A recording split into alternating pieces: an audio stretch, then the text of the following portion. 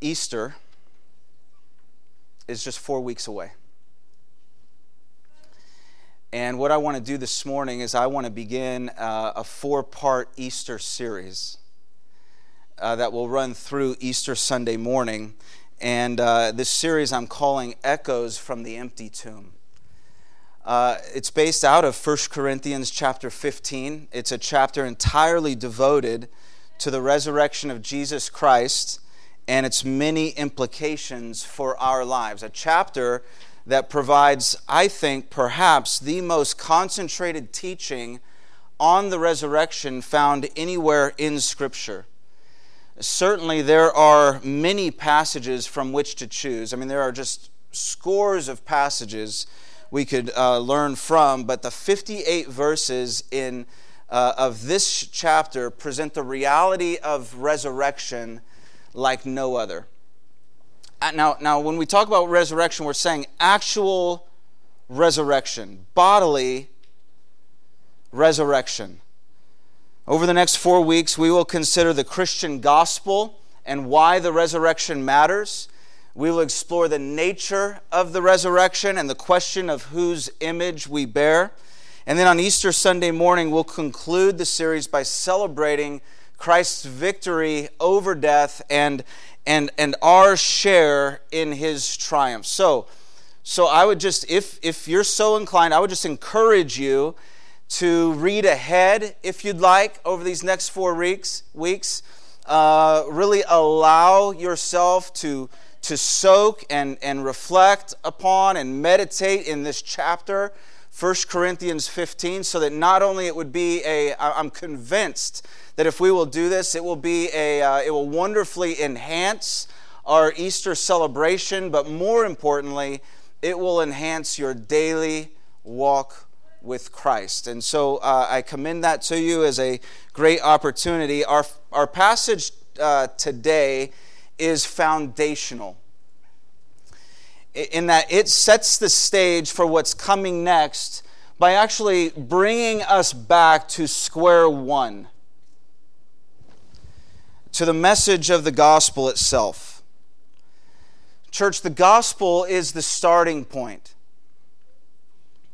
It's where we must begin if we're to understand the true impact of the resurrection on our lives. In fact, I want to press this point a little bit further. I want you to hear me on this. I believe the gospel of Jesus Christ is the most important truth in life. Because it reveals God's heart for you. And I think what we need more than anything else today and every day, we need to know who God is and what God thinks of us. And so let's read this together, this passage. 1 Corinthians 15, I'm looking at the first 11 verses. Here we go. Now I would remind you, brothers and sisters in the family of God, I would remind you of the gospel I preached to you, which you received, in which you stand, and by which you are being saved, if you hold fast to the word I preached to you, unless you believed in vain. For I delivered to you as of first importance what I also received, that Christ died for our sins in accordance with the Scriptures, that He was buried, that He was raised on the third day in accordance with the Scriptures, and that He appeared to Cephas, then to the 12, and then He appeared to more than 500 brothers at one time, most of whom are still alive, though some have fallen asleep. And then He appeared to James, then to all the apostles, and last of all, as to one untimely born, He appeared also to me. For I am the least of the apostles, unworthy to be called an apostle, because I persecuted the church of God. But by the grace of God, I am what I am. And His grace toward me was not in vain. On the contrary, I worked harder than any of them, though it was not I, but the grace of God that is with me. And so whether then it was I or they, it really doesn't matter. And so we preach, and so you believed. Our Heavenly Father, we want to thank you for our time in your word this morning. You are the Lord of life. You are the Lord of love. And we pray, oh God, that you would draw us into your presence today. That you would open our eyes to gaze upon your beauty. And that some of your beauty would mark our lives as we leave this place this morning. We pray that you would quiet our souls in your presence with the stillness of a wise trust. We pray that you would lift us above dark moods or feelings of despair or discouragement, that you would take us out of the shadow of sin and into the light of Christ today, that we may know you and your will for our lives through Jesus Christ our Lord. Amen. Amen.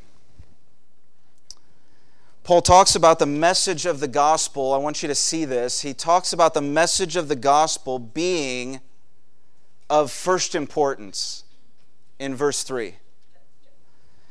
I believe it is of first importance because it reveals the heart of God, and your relation to God is the most significant thing in your life. You can have everything in life going your way, right? You can have everything in life going your way, but if you and God aren't in good standing, if that relationship is out of sync or non-existent, then ultimately nothing else matters. On the other hand, you may be facing incredibly difficult and trying times, incredibly difficult circumstances, but if your relationship with God is intact and healthy, then there is a peace and a strength like nothing this world can offer. The gospel is of first importance, therefore, because knowing God is of first importance. And so my question is, how then does this passage reveal the heart of God? In at least 4 ways, I think. It reveals God's heart in that Christ died for our sins, verse 3. That Christ was buried, verse 4. That he was raised from the dead, verse 4. And that he has appeared in love and power with the grace of God, verses 5 through 8. And so I want to explore these 4 things with you today. It says, Christ died for our sins in accordance with the Scriptures. Now, let me ask you, church, why did Christ die? No, right, according to why did Christ die? For our sins. For whose sins? Exactly. So Christ died for my sins. Christ died for your sins. The Bible's very clear here as to why Jesus died. Jesus died for my sins, and he died for your sins. Scripture says that sin brings death. So God creates, God gives life, but sin destroys and ultimately kills. It destroys on the earthly, human level, and it destroys our relationship with God in heaven. And therefore, Christ's death is linked to our sins because only Jesus can save us from them and restore us to God. Remember, when foretelling Christ's birth, the angel said to Joseph, listen, Mary's going to bear a son. You're going to call his name Jesus. Why? Because he will save his people from their sins. Years later, When Jesus was baptized at the beginning of his earthly ministry, John the Baptist said of him, "Behold, the Lamb of God who takes away the sin of the world." When Jesus was crucified, near the end of his earthly ministry, 1 Peter 2:24 declares that he himself bore our sins in his body on the tree. Now, even before the time of Christ on earth, the prophet Isaiah said of him, "He was pierced for our transgressions. He was crushed for our iniquities. Upon him was the chastisement that brought us peace, and by his wounds we are healed." And then Isaiah says, listen, all of us, every single one of us, all of us, we all, like sheep, we've all gone astray. We've all veered off of God's path. We've all done this. We're all guilty of this. We've all sinned against God in this way. We've all turned to our own way.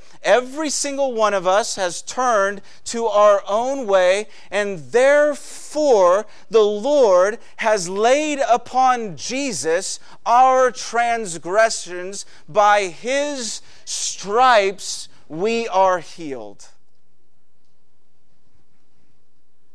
The only satisfactory atonement for our sins, for your sins, for my sins, is the substitutionary death of Jesus Christ, who was and is without sin. Hebrews 9:26 says, "He has appeared once for all to put away sin by the sacrifice of himself." Now, beloved, what does this say about God's heart for you?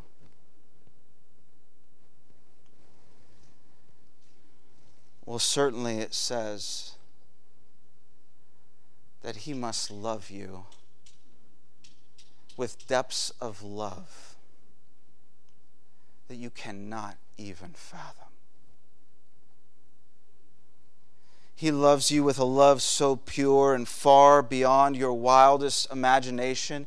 It demonstrates the lengths to which God has gone to rescue you from sin's bondage. God did whatever it took.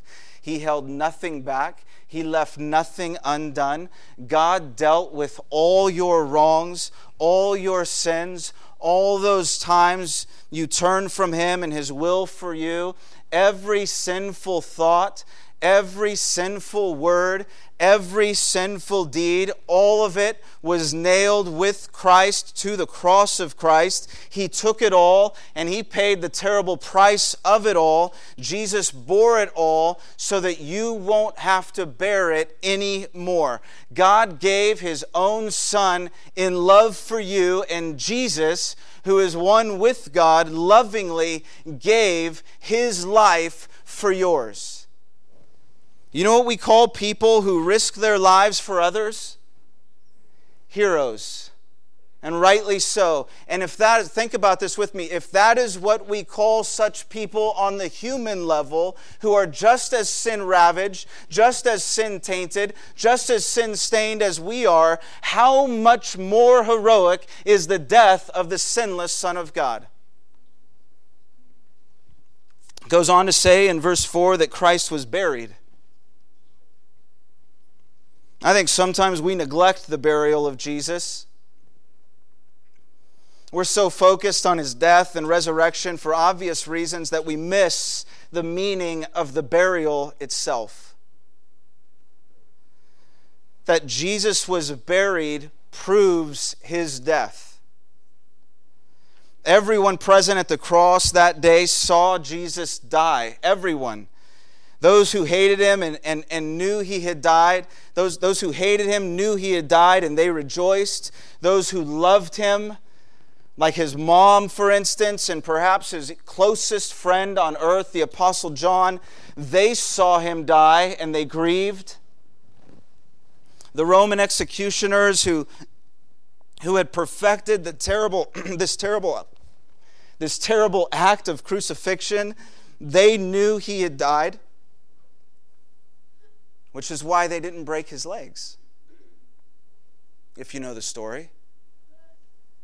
Crucifixion typically ended with breaking the legs of the crucified, because the crucified needed his legs to push up on the stake in his feet in order to breathe, as if the pain of crucifixion itself wasn't enough.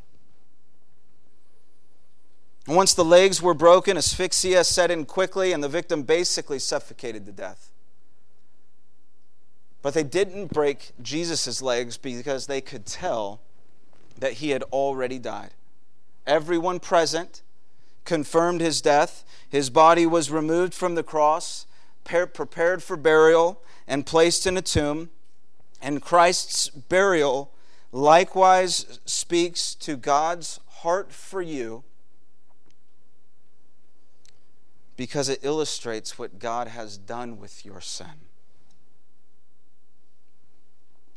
On the cross, Jesus took your sins upon himself, and when he was buried, your sins were buried with him. They were put away for good. They were covered and done as far as God was concerned.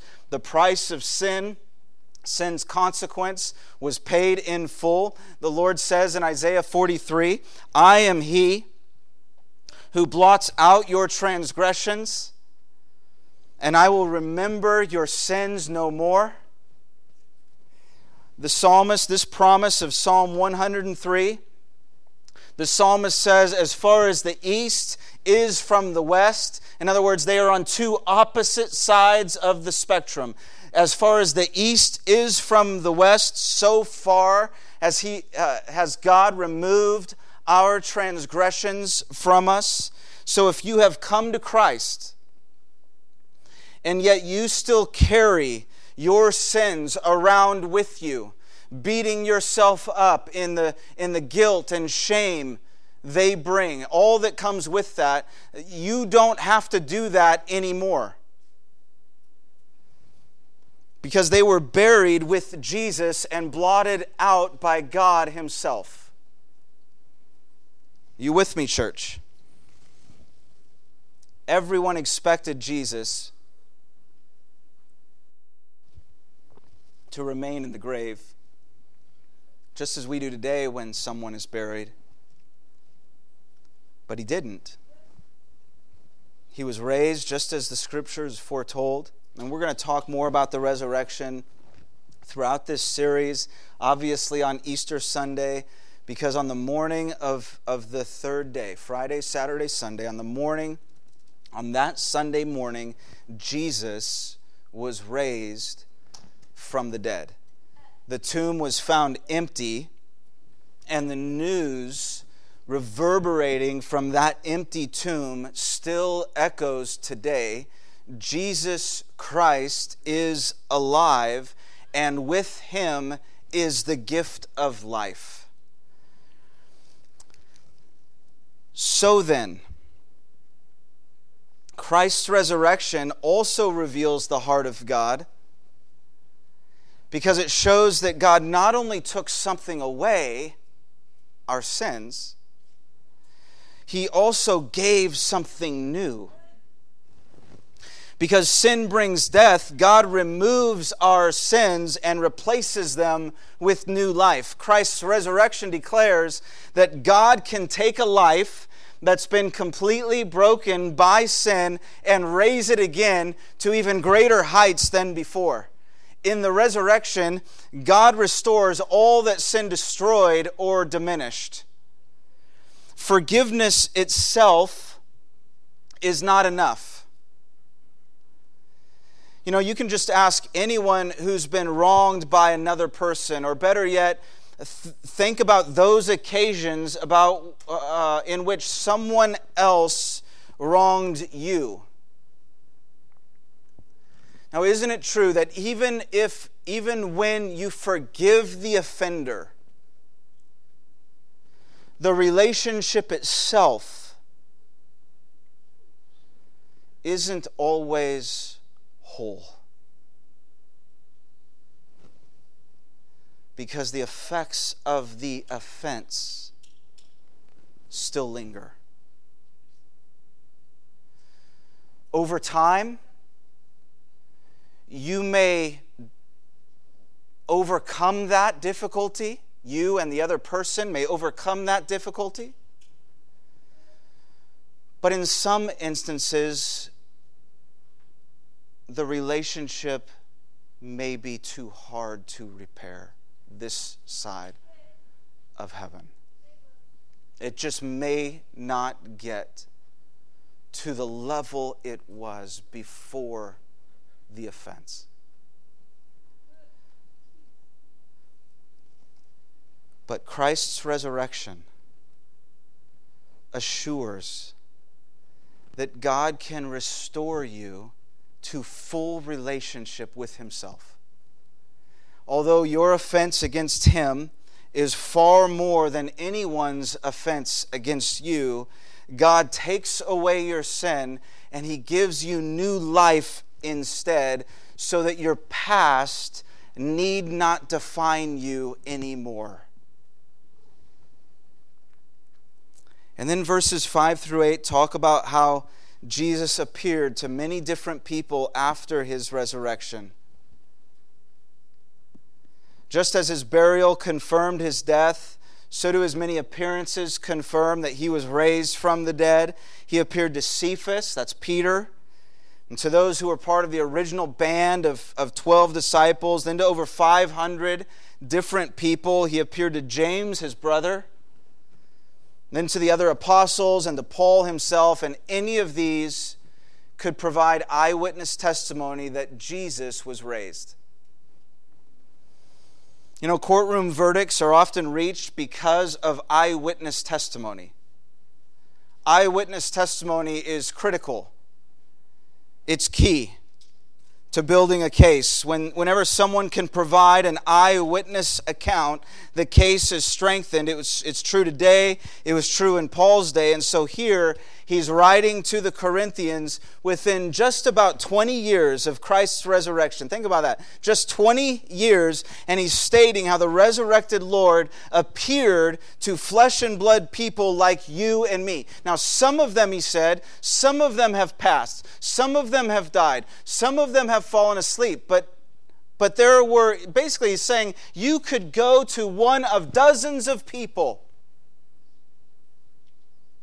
and they'll tell you they saw the risen Lord.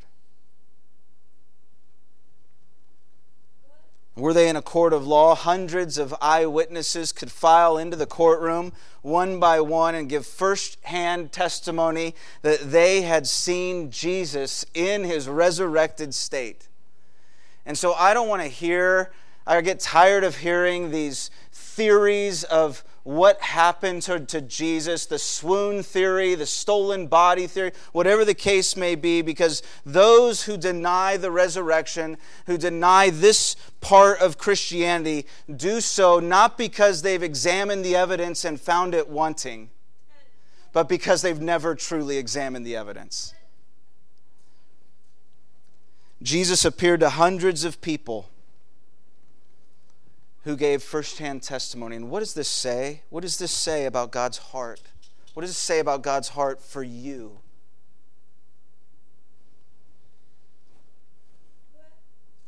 Doesn't it say that God is the first mover?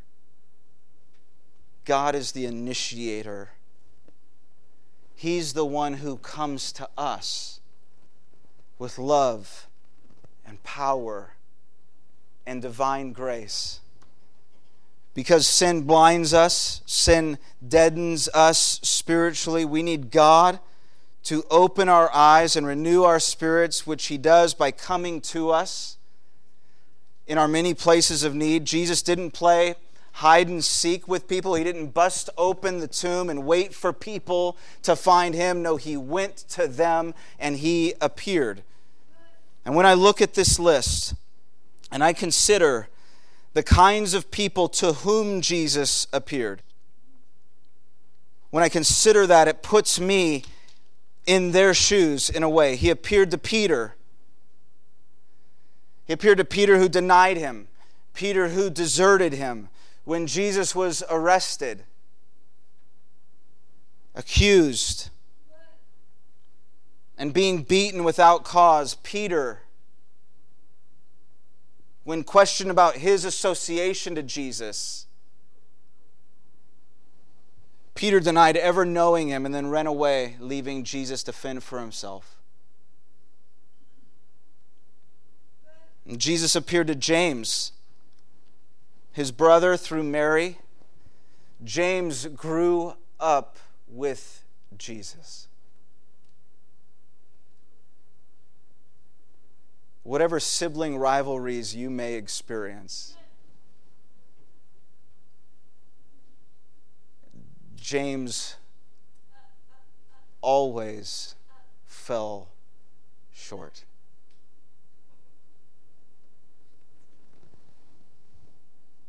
James never accepted Jesus in his growing up years. In fact, in the gospel, we see James poking fun at Jesus, mocking Jesus.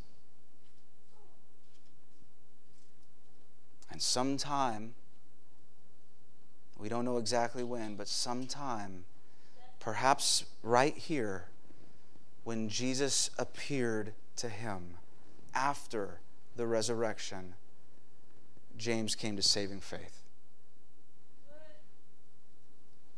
Jesus appeared to Paul, who by his own admission persecuted the church and hated anyone who followed Christ. Paul was an expert in religion and believed that a person could earn God's favor through good works. Paul despised grace at first, and yet by grace Jesus appeared to him. And when I see such grace extended to people like those listed here who clearly didn't deserve it, it reminds me of his grace toward me and his grace toward you, because we're all like Peter, aren't we, in some degree? We all talk a big game. We all talk of faith. We all talk of commitment to Christ. We all talk about how we're going to stand for Jesus no matter what. But when we have the opportunity to publicly pledge our allegiance to Him, when faced with the choice between voicing our association to Jesus, our love for Jesus, or risk losing our social standing, aren't we all prone to deny Him or desert Him, even if only in our silence? And we're all like James. We're all so close to Jesus and yet so far away. You know, I'm thinking in particular of the person who grows up in a Christian home and yet grows numb to their need for Christ instead of embracing Jesus for who He is.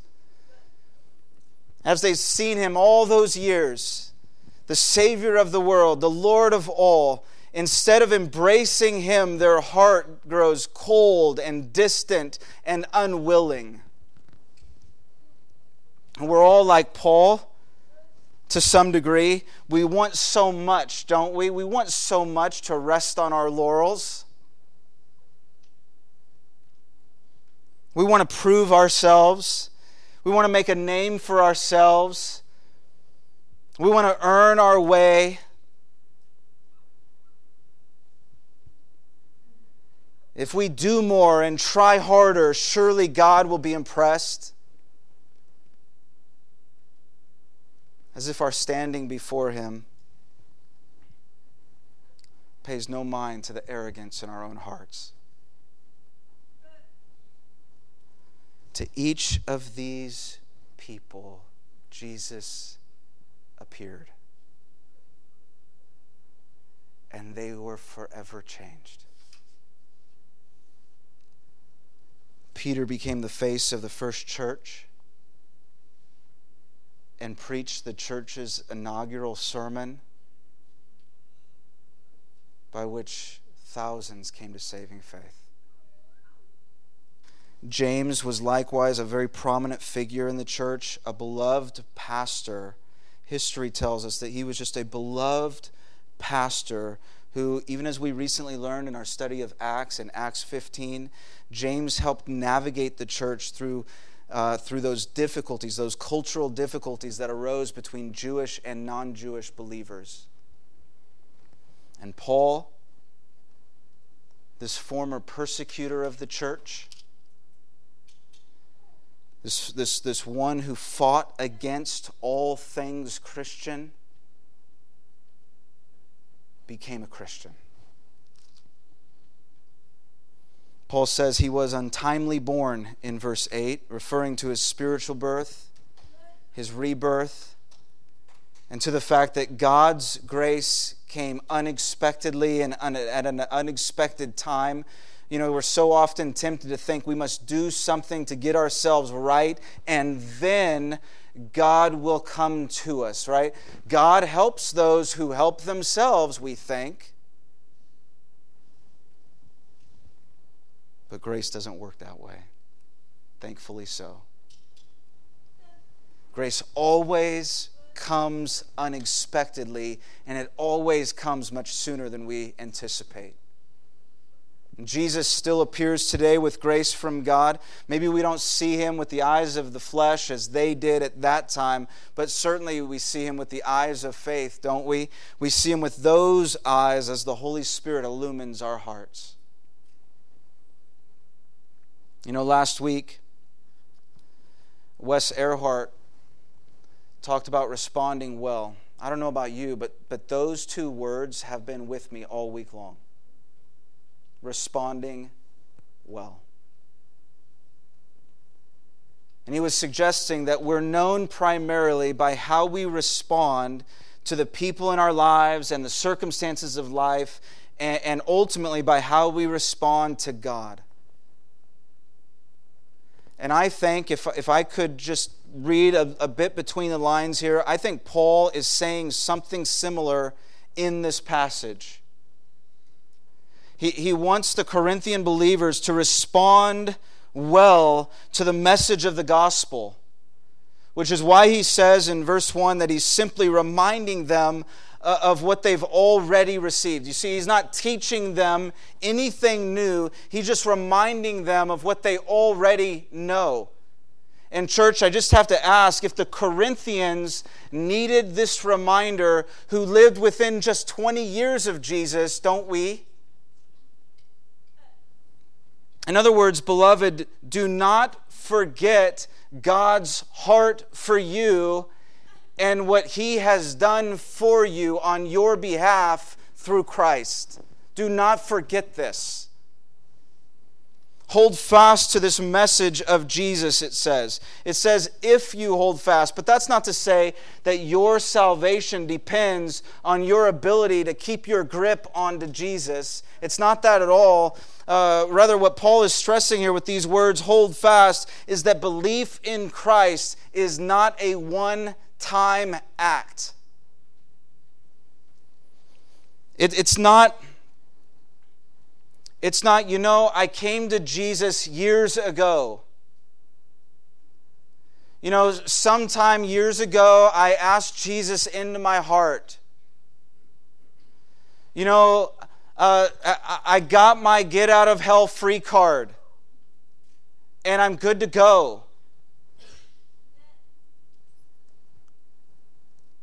It doesn't work that way, because the gospel isn't to be believed just once only and then forgotten as you move on to other things. Rather, Paul is emphasizing the point that faith in Jesus is ongoing. Like any healthy relationship, we must lean into it and live out of it.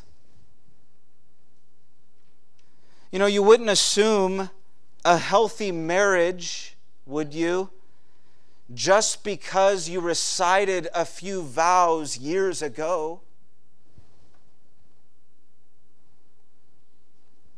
Neither can we assume a healthy communion with Christ just because we once prayed a prayer. In marriage, the wedding ceremony is merely the beginning of a lifelong relationship. Same with Jesus.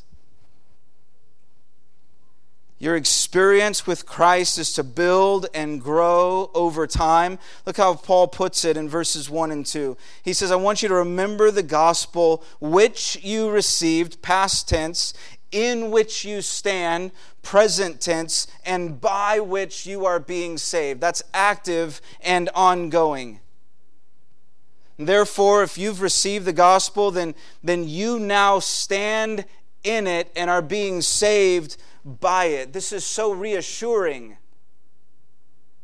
How reassuring that in an increasingly unstable world, you can stand firm on the grace of God, knowing that His grace in your life is not a work of the past only, but one that is active and ongoing to this very day. Listen, Jesus didn't save you just to leave you fending for yourself. He broke the power of sin.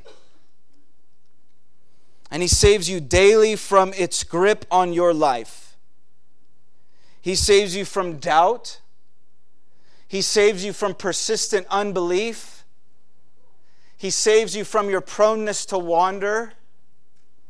He saves you to life and to God and to life with God. He saves you to holiness and to purpose and to participation with God and His redemptive work in this world. The gospel includes all of this and more.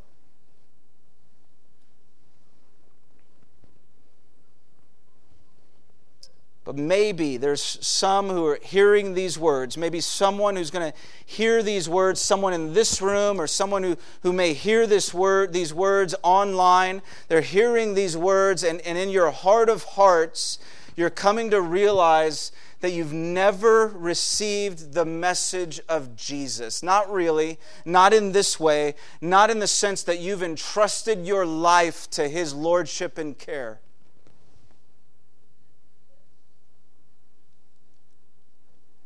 Then I want you to know, if that's you, then this very moment is also a gift from God to you. God is revealing His heart for you right now through this message. He is presenting Jesus to you. He is demonstrating His love again, His love for you through the remembrance of Christ's death, Christ's burial, and Christ's resurrection, so that Jesus is appearing to you even now in this place at this time in your life. And so open your life to Him. Come to Christ and follow Him. Don't let another day pass. Receive God's grace today. Stand in God's grace today. Today and from this day forward, allow God's grace to run its full course in your life. And then tell somebody about this decision you've made to trust Jesus, so that you can say with Paul, by the grace of God, I am what I am. And if you will do that, it will not be in vain. Loved ones, the gospel is of first importance because it shows God's heart for you. Christ's death shows just how far God has gone to rescue you from sin. Christ's burial reminds that our sins are covered for good. Christ's resurrection is hope and new life and a new outlook on life. And the appearance of Christ to our hearts this morning assures us of His presence and love. Because He who has saved is saving us still, even today, even now.